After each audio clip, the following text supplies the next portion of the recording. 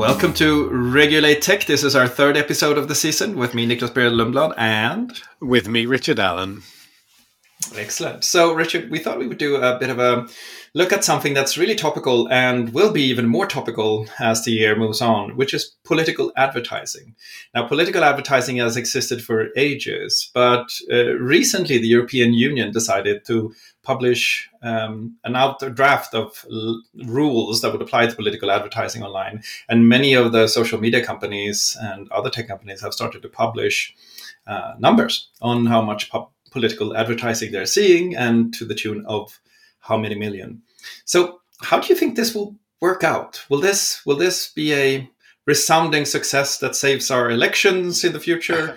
Or is this something that largely misses the mark? Yeah, I mean, it's curious. So the proposed regulation was actually put out a year ago, and it's on the transparency and targeting of political advertising.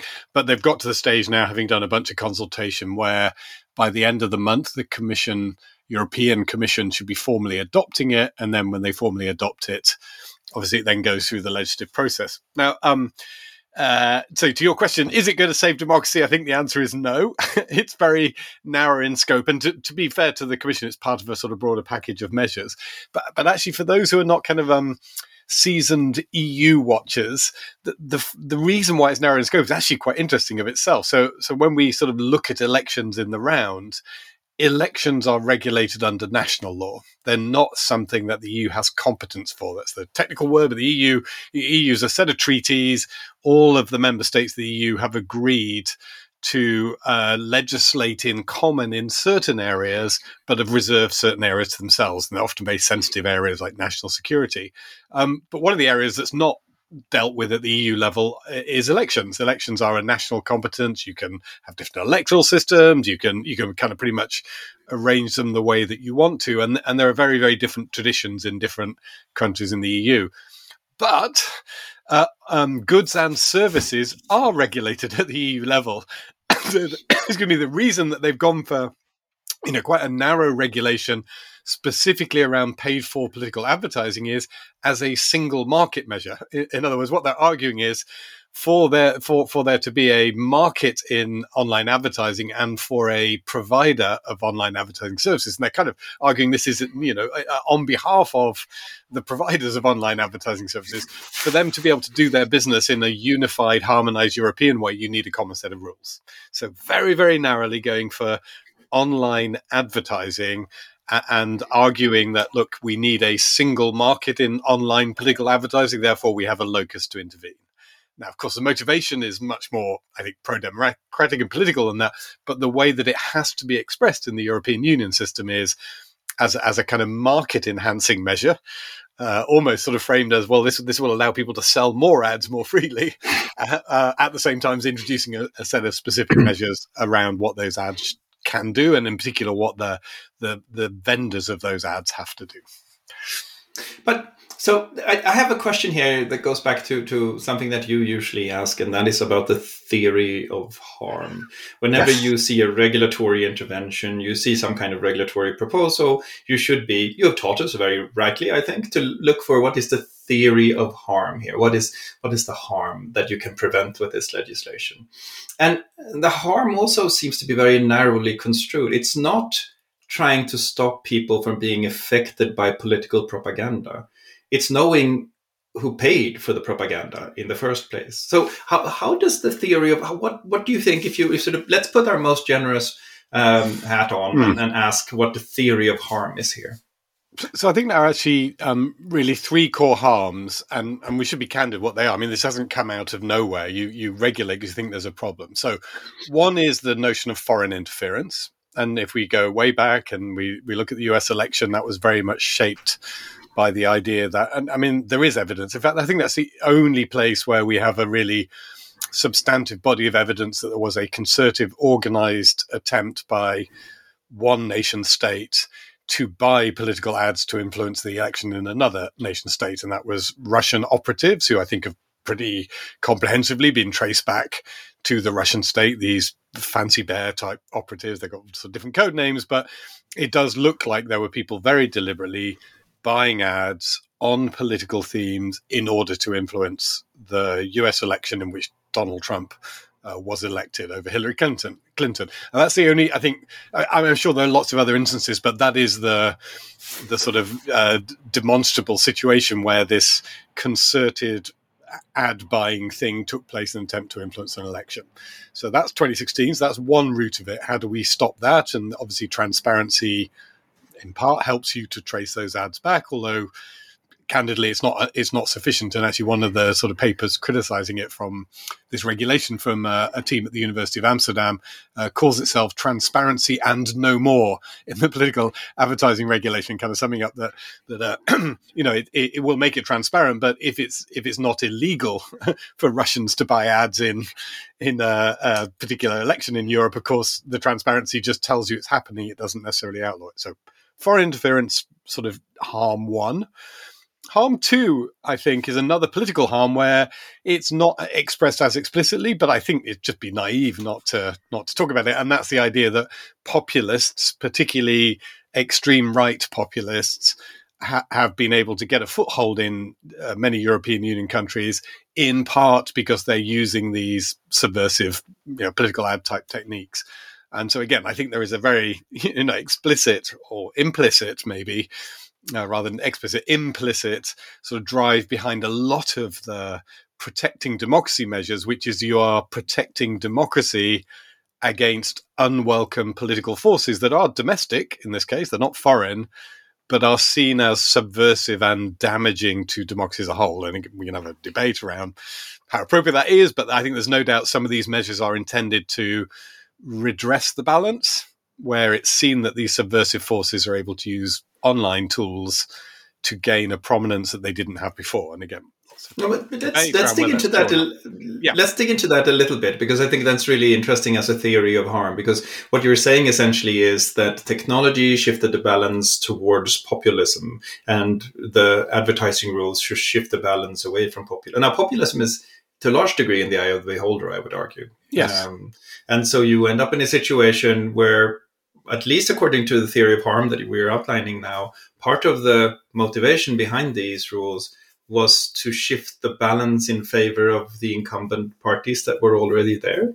I think to say that again, I'm happy to say that I think that's what's going on. I mean, I think the wrong guys are winning, but people genuinely feel that some of the wrong guys are. It's not like another election where it's just a bad party that wins, but some of these people are so subversive and so damaging to society that measures to stop them winning are appropriate and necessary.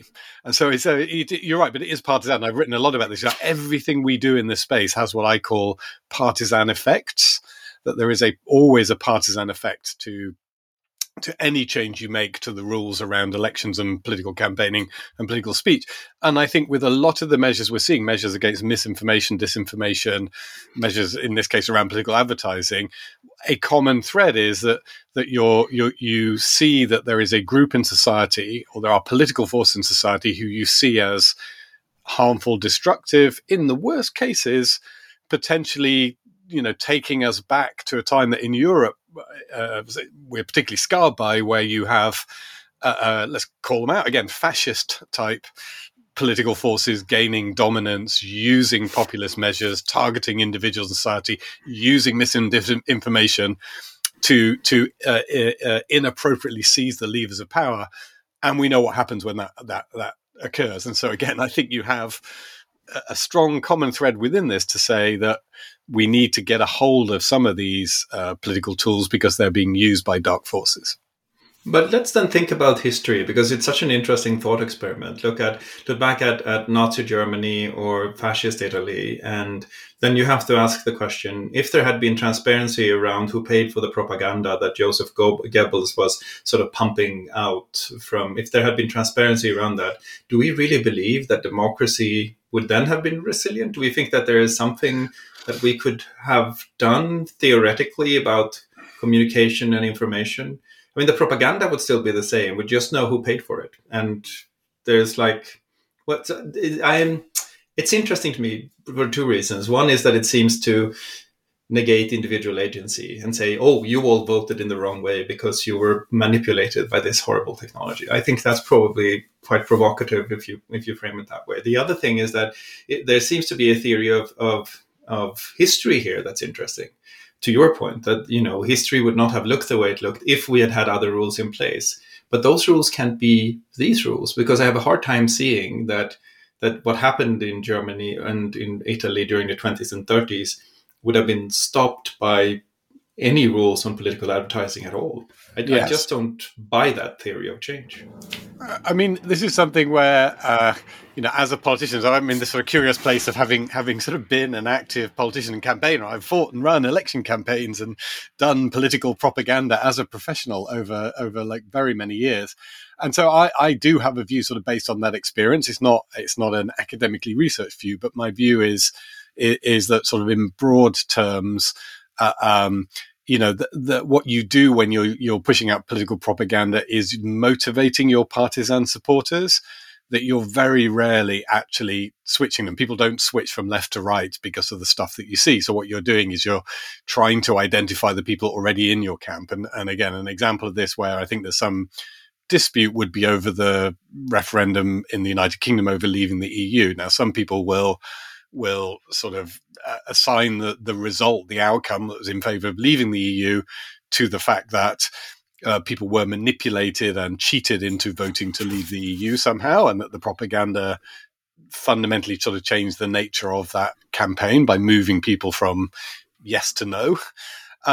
My own view, again, would be that no, that most of the people who were no and most of the people who were yes had made their minds up over many, many years before.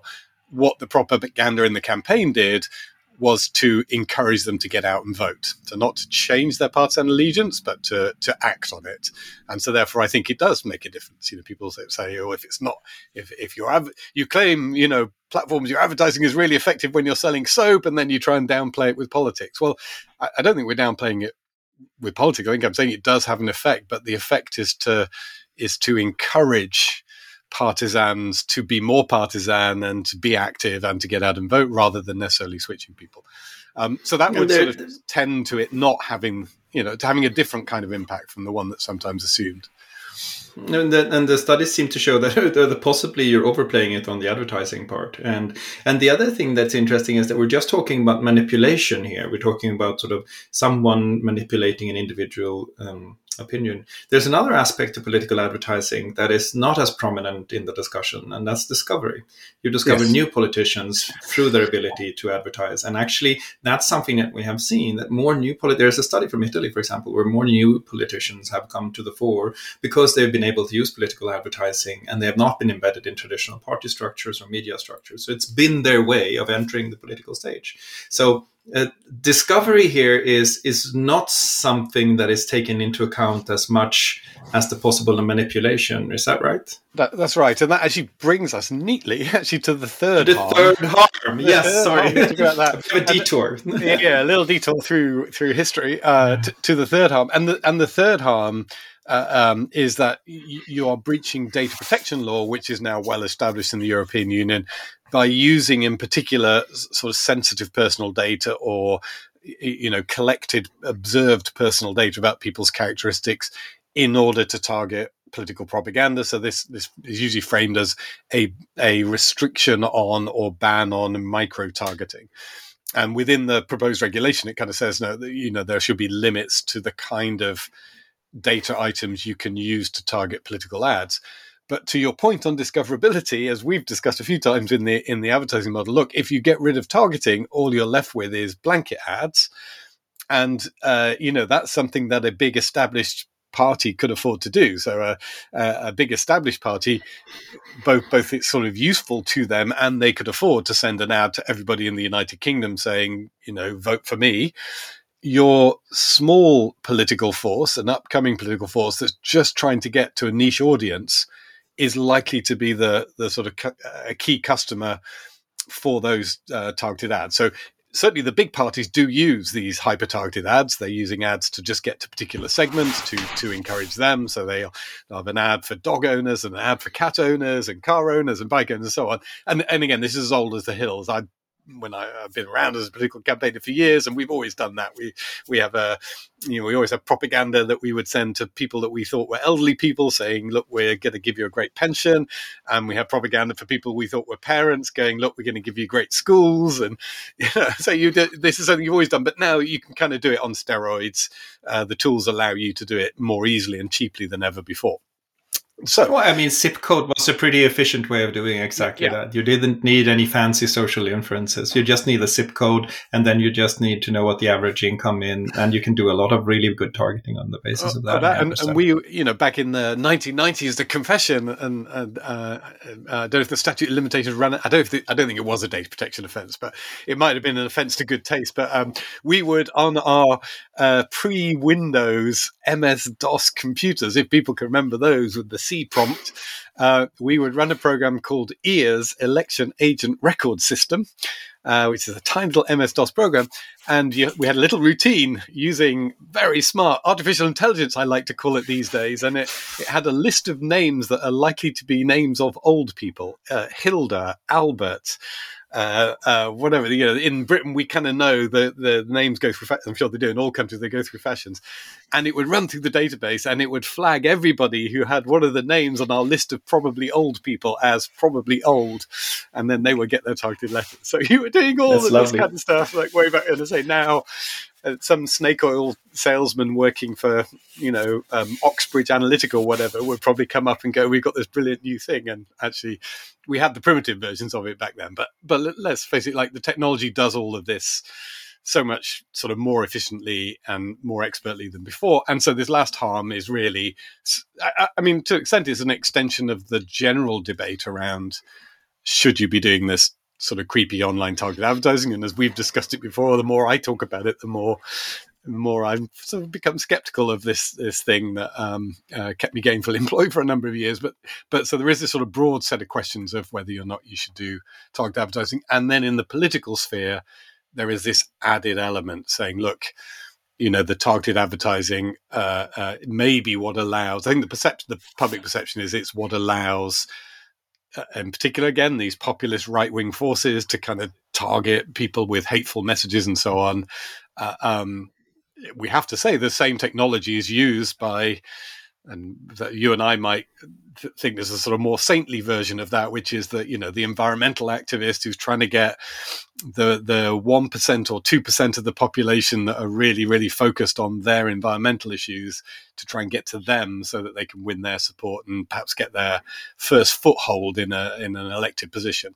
So these tools are used by everyone, wherever they are on the political spectrum. I think the common denominator is that these targeting tools are in particular useful to challengers, to people who want to be discovered, who otherwise, have not been able to be discovered. They can't get into the mainstream media. They have no profile. They're new on the scene. So there is something about challengers being able to use these tools in a way where, if they're restricted, they'll hit the challengers. If they're restricted, say, I think they may hit the incumbents proportionately less, because the incumbents can afford to do the blanket advertising and use other ways, and they've got presence on the media, for example.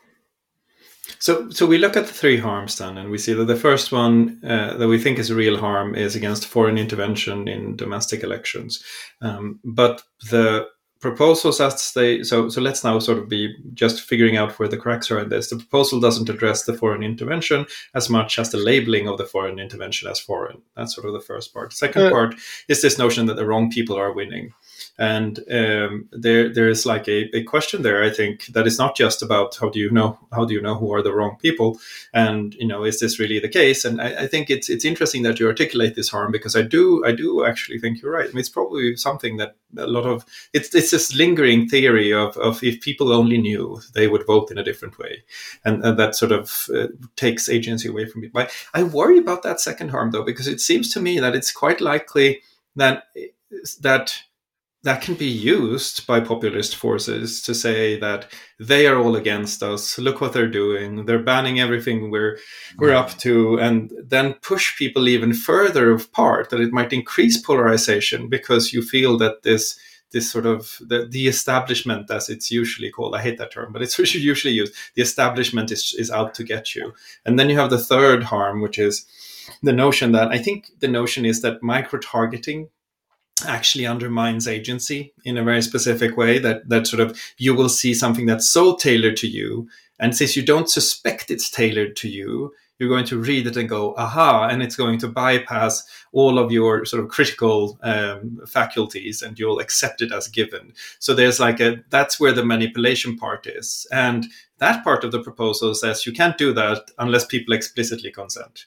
So explicit consent actually makes it possible to still do micro-targeting. So it's not a ban on micro-targeting, right? Yeah, there are actually different debates around that. So the European Data Protection Supervisor actually come out and sort of called for a full ban. And what the proposal does is sort of limits it. So it says you can't, for example, use political characteristics and so on, which is these sensitive characteristics in European terms, which is kind of curious because often with political advertising, you precisely do want to target people based on their political interests. But I think this is one of the areas that's really going to be open for debate as this proposal is refined. Is just the extent to which you do go down that path. Do you sort of stop at saying you can't use political characteristics, but you can micro target on other factors? There are some factors like geography, actually, which are essential. You have to be able to target on geography because your messages aren't relevant to people who are outside an electoral area. So a sort of ban, if you sort of took it literally and said you can't ban on you can't advertise on the basis of someone's sort of characteristics generally. Age would be another one. Like if you're a certain age, you have to be a certain age to be able to vote, and so I think we're going to go through a lot of debate trying to unpick what it actually means and where the line should be drawn. It'll be drawn somewhere, but whether it's sort of you just can't use these sensitive personal data type characteristics, or whether a much broader range of interests and targeting criteria are prohibited. I think that's kind of open for debate and is going to be a key area now. And it would be quite a radical choice to say that you cannot even explicitly consent to that kind of processing happening. Yeah, I think that's interesting to me. If that is what indeed, and of course that would be the sort of natural response if you really do believe that micro-targeting undermines the individual ability to critically reason. Yeah. So let's talk about before we sort of dig into. I mean, there are interesting second order effects here that we can talk about. Let's talk about let's talk about the subject of the legislation. This is addressed at social media platforms. So, why is it not addressed at political parties? Well, I think that's, again, because of this issue that the European Union doesn't have competence to regulate the political parties directly. And I actually think that's the biggest sort of structural weakness here, that it's, and again, it's only part of the picture, but really, I mean, again, I've run political campaigns. I know what it's like what you are scared of is breaking the rules in such a way that you get disqualified from the election or prosecuted as a criminal matter. And again, I should be candid that the culture of a political campaign is you just push things absolutely as far as you can go because you genuinely believe you're out to save the universe. Your team's got to win. You need to save your country. And wherever you are on the political spectrum, that's your view, and winning is all. Like there are the classic, there's no prize for coming second. You've got to win this election, and so you'll push things absolutely to the limit. Now, what restrains you really is the idea that you're going to cross a line where it's so egregious that you're going to get disqualified from the election and or end up facing a criminal prosecution. And the only way that happens is if the law says, you political party must not do this. And so saying to the platforms, platforms, you must enforce transparency is not the same, I think, in effect, as saying to parties, you must be transparent. But the European Union doesn't have the ability to do that. So now what we would hopefully see is a set of corresponding legislation at the national level, which does fill in these gaps. And the corresponding legislation at the national level, so if the EU regulation says platforms, you must create a transparency mechanism and it must look like this, the national level legislation should say, campaigns, you must be transparent. In fact, I would go so far as to say, look, the primary responsibility should be on the on the political platforms. And actually, Brazil, as I understand it, did bring in a law like this, and they can do that because they're a unified state. And the Brazilian law says political parties, you must be transparent about all the advertising you run. And so you could, in theory, sort of produce on your own website a full roster of all the advertising you've run and do all the transparency stuff. But as a matter of convenience, it's much easier if the platform will do it for you. But the legal responsibility is clearly on the party. And the party has to assure itself that any platform it uses can provide sufficient transparency for it to meet its legal obligations. And so you're using like a market mechanism where the main driver is the person who is most interested because they got most at stake, the politician who doesn't want to get disqualified. So the politician, knows they have to make sure it's transparent, and then they'll go to the providers, the Facebooks and the Googles and everybody, and go, look, you must give me these transparency tools or I can't use your platform or I will get prosecuted. So that's the bit that completes the picture. And just, because of the way EU law works, that's not something the EU can do, but maybe member states will do it. And we should be clear as well. I mean, for some member states, all of this stuff is kind of sounds academic. The French just ban political advertising for all sorts. And so if you're in France, it's like, yeah, fine. But this regulation doesn't now allow you to do political advertising as long as you're conform with the regulation. It's still banned in France. And so that's one example where if you're in France, on that point, there used to be a really interesting distinction between political advertising and issue-based advertising. Yeah. That seems to now be bundled into one. What do you think about that? Is that a good way? So the regulation actually uses a definition which I think is the sort of least bad definition you can use. I mean, it's the only one that's sort of vaguely workable. Seeks to influence or liable to influence an upcoming election or referendum. Yeah. Exactly. So they define. We should use the language that they define, which is that political advertising is liable to influence the outcome of an election or referendum, a legislative or regulatory process, or voting behaviour.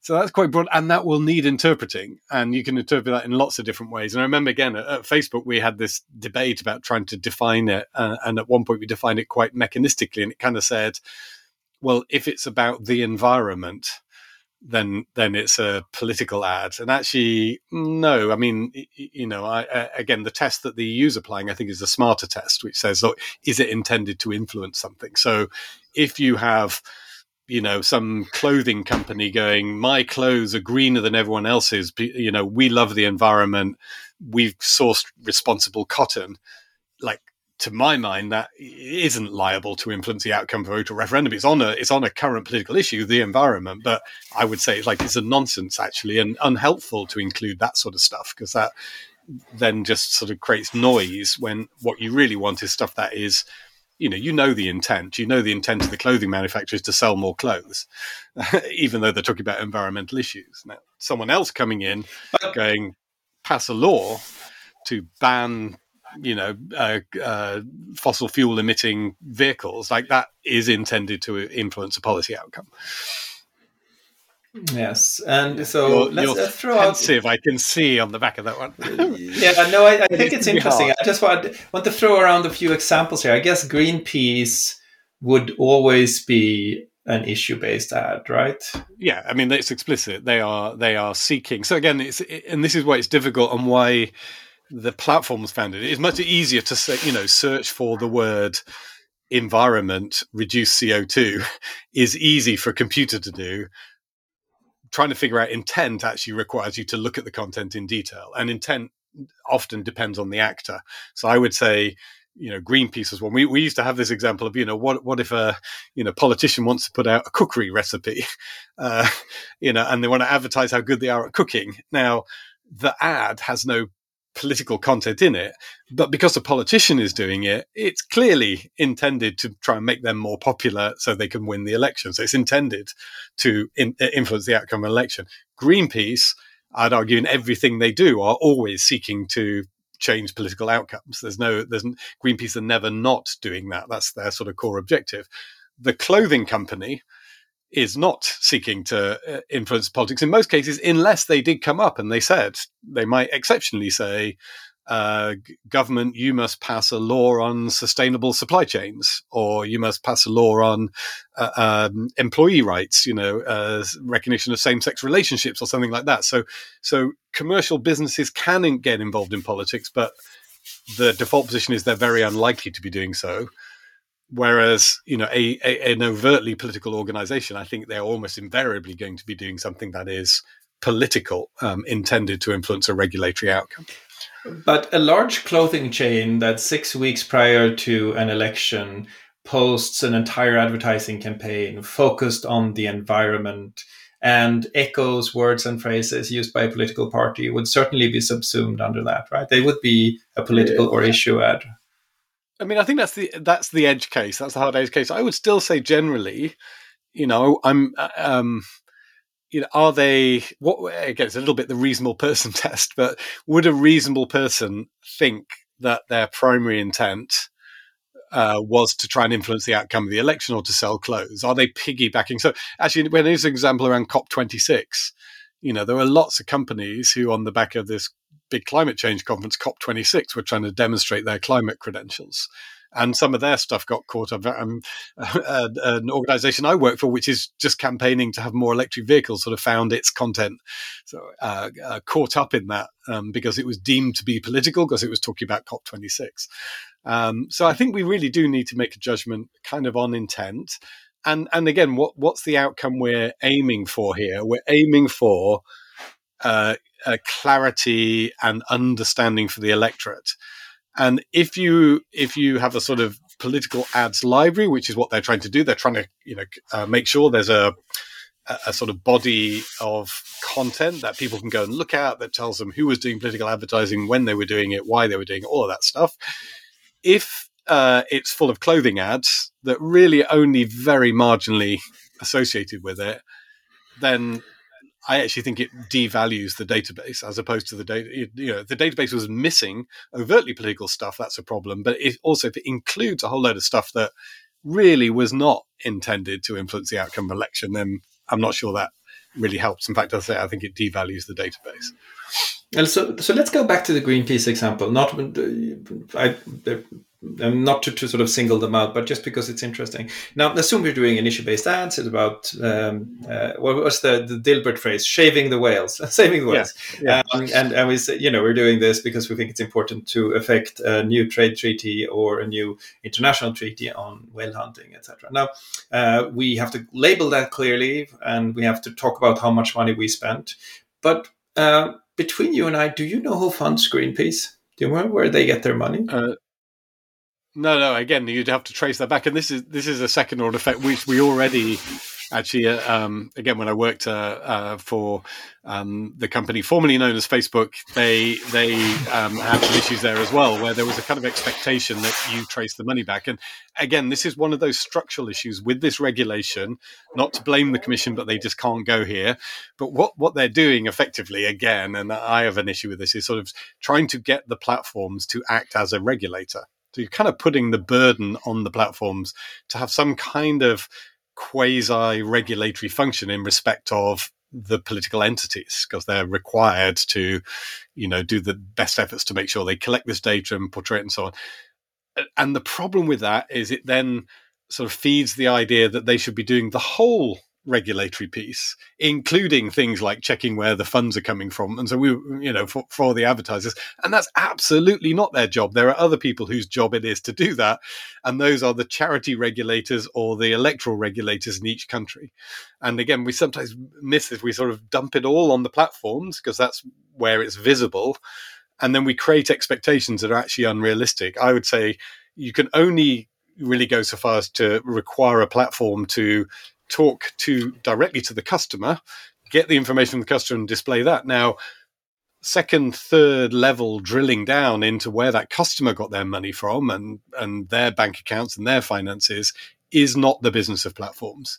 It is absolutely the business of lots of other regulatory bodies that already exist, whose job is precisely to regulate either charitable or political entities. And if we think they're not doing enough, and we think there's not enough information about Greenpeace's finances, we shouldn't be asking a platform on the back of a political ads regulation to make Greenpeace be transparent about their finances. We should just get the charity regulator to make Greenpeace transparent about their finances. Now, this is interesting because it leads us to the discussion of second order effects, I think, and we should sort of figure out how second order effects come about. One big driver behind second order effects is that attached to this regulation in the proposed version are the fines that are attached to the GDPR, which means that the fines can be not just in the hundreds of thousands or in the millions, but frankly in the billions, because they're percentage of is it global turnover or revenue? I never remember. But it's the fines are prohibitive and punitive to a very large degree. So there's teeth to this regulation, which is something that I think the European Commission sees as very positive, and any regulation that is lacks teeth is probably meaningless. So that's a good thing. But that will then drive second order effects. And on this point, on a sort of transparency, is it not likely? I mean, the only way I see this developing is that if there is an association wanting to put an issue ad up, and they're called the European, the Eastern Friendship Association wants to advertise in a local election, then they just call themselves the Eastern Friendship Association, and we look at them and we see they're certainly an association. There's an association registered in Switzerland, say, or somewhere else, and it seems to be called exactly that. At that point, it becomes really hard because we don't know where they got the millions they're spending on advertising in France France is a bad example because it's prohibited, but we don't know where they got the money that they're using to advertise. And so at that point, the only way as a platform that you don't wade into sort of the kinds of muddy waters where there could be GDPR shark swimming is to say, no, we're going to require that you are a registered charity in one of these different registries. Yes. And that's the only way you get to do issue-based ads. Isn't that where that's heading? So, you really to put you touched on, because at the last European parliamentary elections, I was involved in the discussions around the approach to that. And at that point, because of this notion of foreign interference, we at that case, being the sort of policy team at Facebook, felt that it was really important that in order for you to advertise in a country, you had to have a legal presence there. And that's really for quite a fundamental reason, which is that the only way that the authorities in that country could hold you to account if you were doing something wrong is if you were in the country. If you're outside the country, chances are it would be very difficult to follow up if an election authority or anyone else sort of thought that your intervention was inappropriate. So we came up with the rule and said, yes, you must have a presence in any country where you want to advertise, and the system checked for that. And then we actually had complaints come back, and they're referenced in this document of, and we kind of anticipated this was going to happen, but complaints came from Brussels to say, but there are pan-EU entities who want to advertise on a pan-EU basis and are only established in one country. This is fundamentally against the single market. And we're like, well, you have one or the other, because exactly to your point, like, you may say this is a legitimate pan-EU entity and it should be able to advertise across the EU, but we don't know that that's going to be acceptable in every member state. And there's no way to tell that. And actually, if you sort of follow what was going on, you get these sort of matches, which I still think are going on between particularly politicians. I'll name him because he's very public. Something like Guy Verhofstadt versus, a lot of the politicians in Hungary, and they're kind of shouting at each other. And so I don't know if Guy Verhofstadt, who is a European politician, wants to advertise in Hungary, for example. Like, I don't know that the Hungarian government are okay with that, or vice versa. If the Hungarian government want to advertise in Belgium and say Guy Verhofstadt's terrible, like, we don't know that. So interestingly, in the explanatory text for this regulation, they're kind of saying they want to be able to encourage pan-EU stuff, but it does create, back to the first harm, it creates quite a lot of risk in the first harm. Not necessarily sort of changing the substance of the risk, but it certainly changes the accountability. I mean, your Russian can still try and advertise in these countries, but if you said as a condition of it, you must create a legal entity in those countries. And what you can't do is create a legal entity in one EU country and then blast the rest of the EU. That was the kind of harm we're trying to protect against. But it's very interesting you hit there, because I predicted it and we had it, and there were very sort of angsty conversations criticizing Facebook and saying we were against the whole EU project and the EU ideal. And it wasn't. It was just like, we thought you wanted us to protect the elections, and, cross-border advertising is an issue because of accountability and enforceability. It's really hard to enforce outside your borders. There you go. So again, a lot of these things you end up with these trade-offs. Always getting trade-offs. But the trade-offs here seem to be narrowing the space for political speech quite radically, because what ends up, if you're a small, fast-growing organization with young people interested in saving the climate, for example, and you want to have a voice in the European elections, you're just going to have a voice in the countries where you're legally present, which means that what's happening here, and that can't be the purpose of the legislation, because it can't be a harm that young people everywhere can organize. So what happens here is that the second order effect significantly narrows political speech. And that in turn seems to suggest, or at least seems to one possible way that evolves is that you will see the rise of a lot of political advertising that is not on the social media platforms, but outside of them. Yeah. And you will see campaigning that is much harder to regulate and explore and understand where the money is coming from. And those websites, what happens if those websites are then shared on social media? Let's say that there's a website for this climate alliance of young people in Sweden who want to affect all of the elections in Europe. They have a wonderful, beautiful website where they advertise, but just to Swedes, because they can't advertise to anyone else. But they also have a lot of editorial content, etc. And then suddenly it would be spread. Would this impact also the way that other secondary information is distributed on platforms? So it's not looking at content that is not offered for consideration, as in money.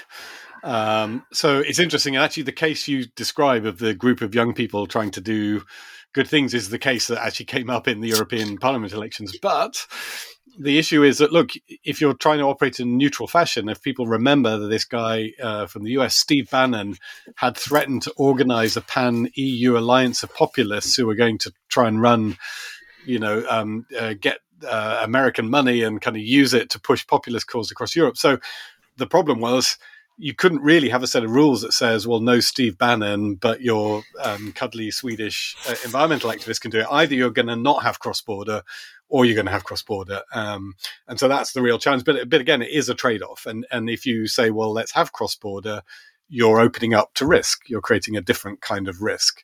But I think we have to accept, again, I think it's not the right place to put platforms in a position where they have to say, well, this cross-border one's okay and that one's not okay. That's like, from a democratic point of view, that's not the role of platforms. But to your point on workarounds, I mean, on the fines, actually, one of the challenges here is going to be, look, if platforms make best efforts and they try and comply with this regulation and capture the ads and so on, they're still going to miss stuff. Like, in the grand scheme of things, they're going to miss stuff. Now, if people come steaming in and go, right, unless you're perfect, I'm going to really go after you and I'm going to try and get you fined and I'm going to try and get you punished, then the logical choice for a platform is just to get out of this market. And that they're already on the edge. I mean, political ads are more trouble than they're worth in many cases. They're not worth that much. I mean, there's a chunk of money there, but I get a sense that it's not. If you look at the potential fines, in the US they are, but that's not where the regulation applies. No. In Europe, there's not a lot of money in political ads, and so the risk is, look, if your lawyers will look at it and go, if there is a serious risk of us getting a multi-million-dollar fine, and let's just not be in the political ad business, and they'll just go the way I think TikTok's in that direction. I think Twitter did ban political ads. I think they may still have that ban. So you'll just end up with all the platforms banning it, and then irony of ironies, we may then get sort of must carry rules. We may then get a proposal for regulation going, no, platforms must allow political advertising. But as long as they have a choice, if threatened with these very serious sanctions, then perhaps we shut the market down. And then to your other point, and this notion of sort of campaigners are creative. The best campaigners, the people who win, the ones I've worked with, are creative, and they will work around any problem that stands in their way. So if formal paid for political ads are no longer a route to market, and you still need to get out to people and you still need to contact electors to win, you'll find other routes. And we see this already, and people already complain about it, but it's the telephone tree model, effectively the network of activists who you start using private messaging channels, and you start collecting identifiers to push stuff out through private messaging channels. And that is not formally advertised, and there's not a formal consideration given. But I know, again, a lot of people in the political world worry about that and see that almost as more sort of harmful and subversive than the upfront political advertising. Well, I mean, the political advertising has to be the single most auditable format of political communication out there. That's the one you can actually look at how much money, who actually paid for it, who are you targeting. If you say that the second order effect is that this is closed down and it moves into secondary content or editorial content that is then spread through social media platforms, then what we know is that outrage spreads faster than reasoned argument. So you've displaced the entire auditable political advertising into a space where you've actually encouraged it to become more focused on outrage and emotion. And the end result is that you have a non-auditable, much more outrage discussion that you cannot regulate because it's pure speech. Yeah. That seems to be a less than optimal outcome. That's right. And that's why I think that makes the case where I'd argue you actually need a proper, comprehensive conversation around how you want your elections and your political campaigns outside election time to operate in each particular country. And again, there are lots of different ways to organize them, and not everyone's going to have the same rules. But that we need that conversation. And then the political advertising slots in as one part of that. But we need to have a conversation. And again, primarily, the tools that we have are to regulate the behavior of the political actors. The people who are most incentivized to cheat are the political actors because they want to win. And again, I would say, foreign interference is sometimes a thing, but I would say in most cases, it's only going to be a tiny fraction of the effort that's put in by the domestic actors, because they are literally the beneficiaries. They're the people who are going to be in government after an election is over. So they're the ones who are most motivated. They may get some help from outside, but it's domestic we should really worry about.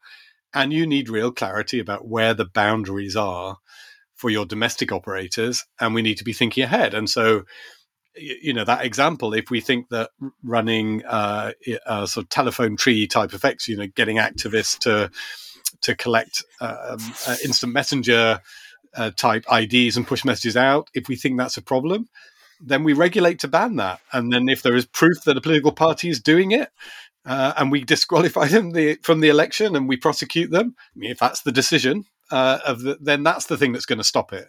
It's not going to be stopped unless there are some consequences for the people who are most motivated to do it. If we think the problem is irregular organizations, non-partisan organizations being set up, the sort of US model of the super PAC, then we need regulation that says you can't do that. And unless you have that, just kind of saying, well, we got to make your ads more transparent is not going to be sufficient. So again, back to the title of that paper I cited from Amsterdam University, it's transparency, but no more than transparency. And again, I think the European Commission are very conscious of that. They can't step outside their remit. But as citizens, I think we need this much more comprehensive debate. It's an odd one because, most of us will go, "Oh, we hate political propaganda, we hate politicians," but hopefully we love democracy. And so, if we want a functioning democracy, we need to accept a certain amount of propaganda. But we should be trying to define the terms under which it's acceptable, and then saying to the political actors, "This is how we think you should do your propaganda in my country," obviously within the constraints of any constitutional freedom of expression requirements and so on. But that comprehensive question is the one that's going to have to happen. Whereas at the moment it does feel a little bit piecemeal. It's like whack-a-mole. We'll kind of deal with political ads over here, and then maybe in 5 years' time, when we've had a couple of elections that have been put down to some other phenomenon that we thought was cheating or inappropriate, but we hadn't spotted before, we'll go after that. And I think we need that first principle debate. Again, the French approach is quite simple. It has this wonderful benefit of clarity. The nice thing, it doesn't talk about channels. So in the UK, for example, it says you can't buy broadcasting TV or radio, but it was silent. The law was silent on other channels, other media, and therefore, because you're not prohibited, you do it. French one is just really simple. You can't pay for publicity because we believe the election should be fought on organic content, and that's simple. Yeah, no, that seems to be low-hanging fruit to ensure that you have technology neutrality in your voting laws. I think that's interesting. So the two things come to mind here that I feel are important to sort of at least consider. One is that this is not a new phenomenon. We talked in our summer reading edition about the book, If Then, How the Simulmatics Corporation Invented the Future by Jill Lepore. And she details in that book a company that said that with its new technologies and its new targeting, it actually affected the Kennedy election. So everything that the Simulmatics organization said and the entire debate that came after that in the 60s is essentially reminiscent of what we have now. So I think it's useful to go back to and read that. And the reason I think it's useful because it highlights something else. We need to start, and we've said this several times before when we've discussed, we sort of come to a point where we say, why don't we start to discuss what a good outcome is? Yeah. And I think that if you ask yourself the question, what is a healthy, legitimate election? And what is a justified vote?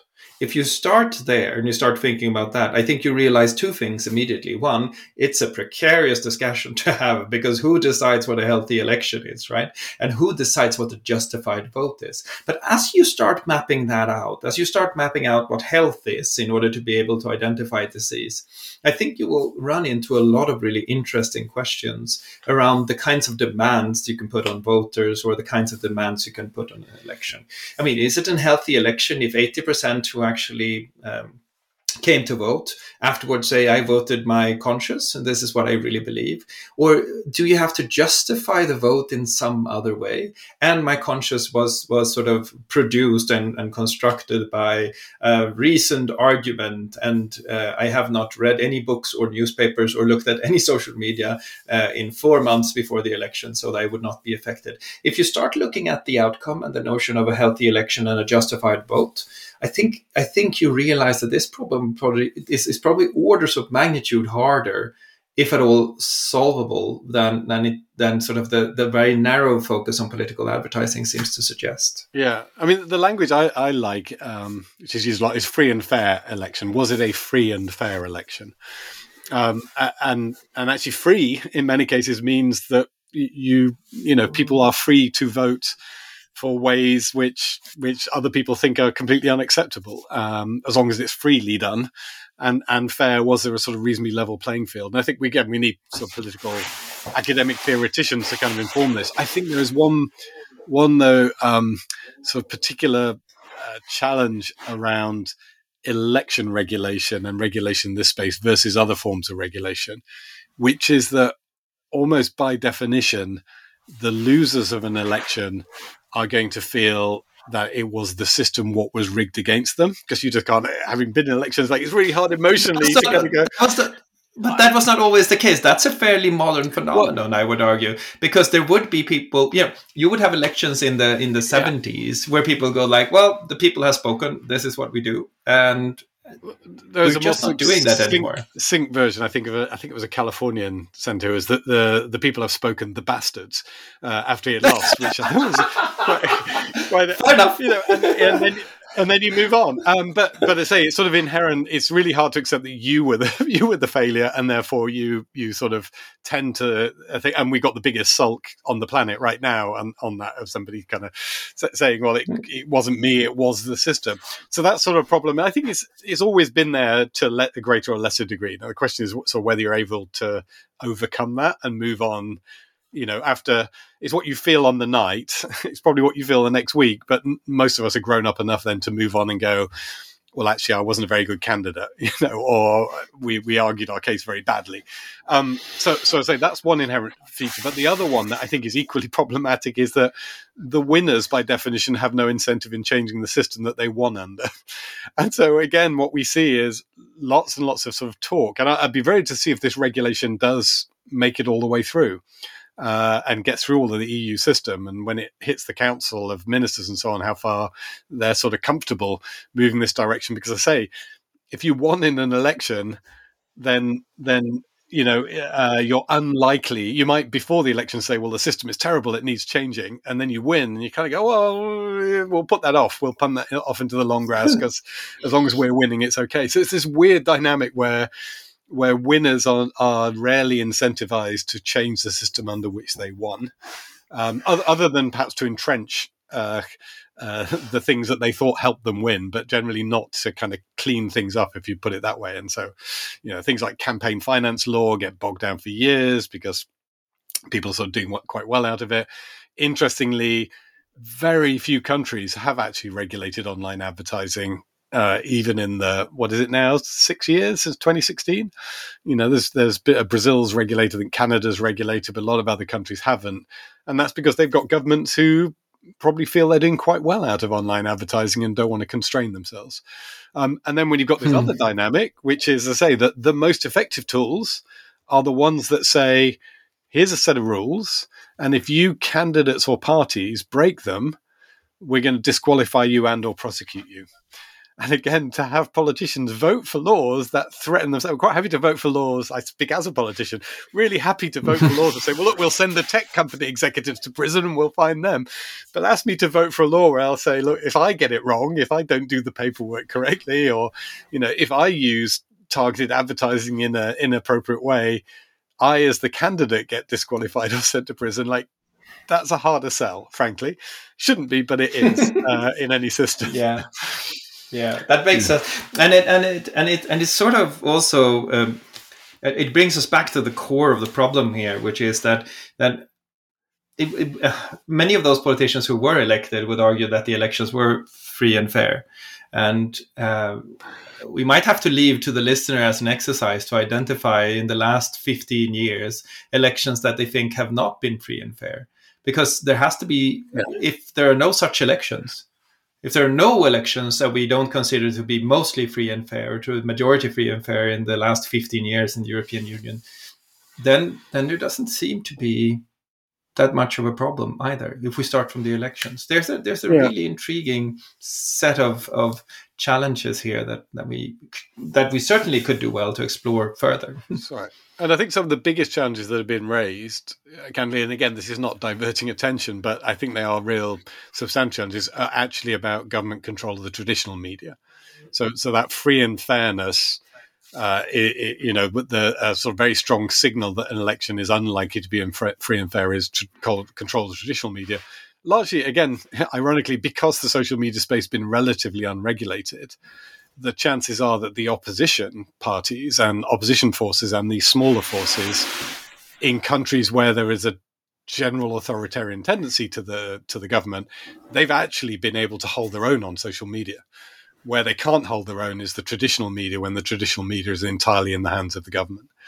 And so, again, one of the things we need to look out for, you've got to look at it holistically, is, look, if you're cracking down on social media ads, and maybe in some countries social media ads are seen as the problem, and the traditional media is absolutely scrupulously balanced and is not in any way undermining the election, that's fine.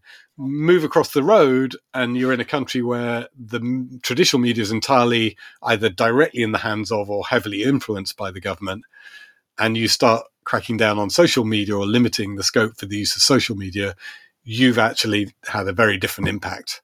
So it has a different partisan effect, swinging things in favor of the incumbents, the government in that case, against the challengers. So that's a good reminder. That's a good reminder. Something to watch out for. So I think there are certainly going to be more opportunities to discuss this, but I think we will close our discussion for now, and we can find this podcast on your website, which is www.regulate.tech, where you'll also find, if you search on there for partisan effects or elections, I've written quite a lot on this over the last year or two, and so there's quite a bunch of stuff that might be interesting.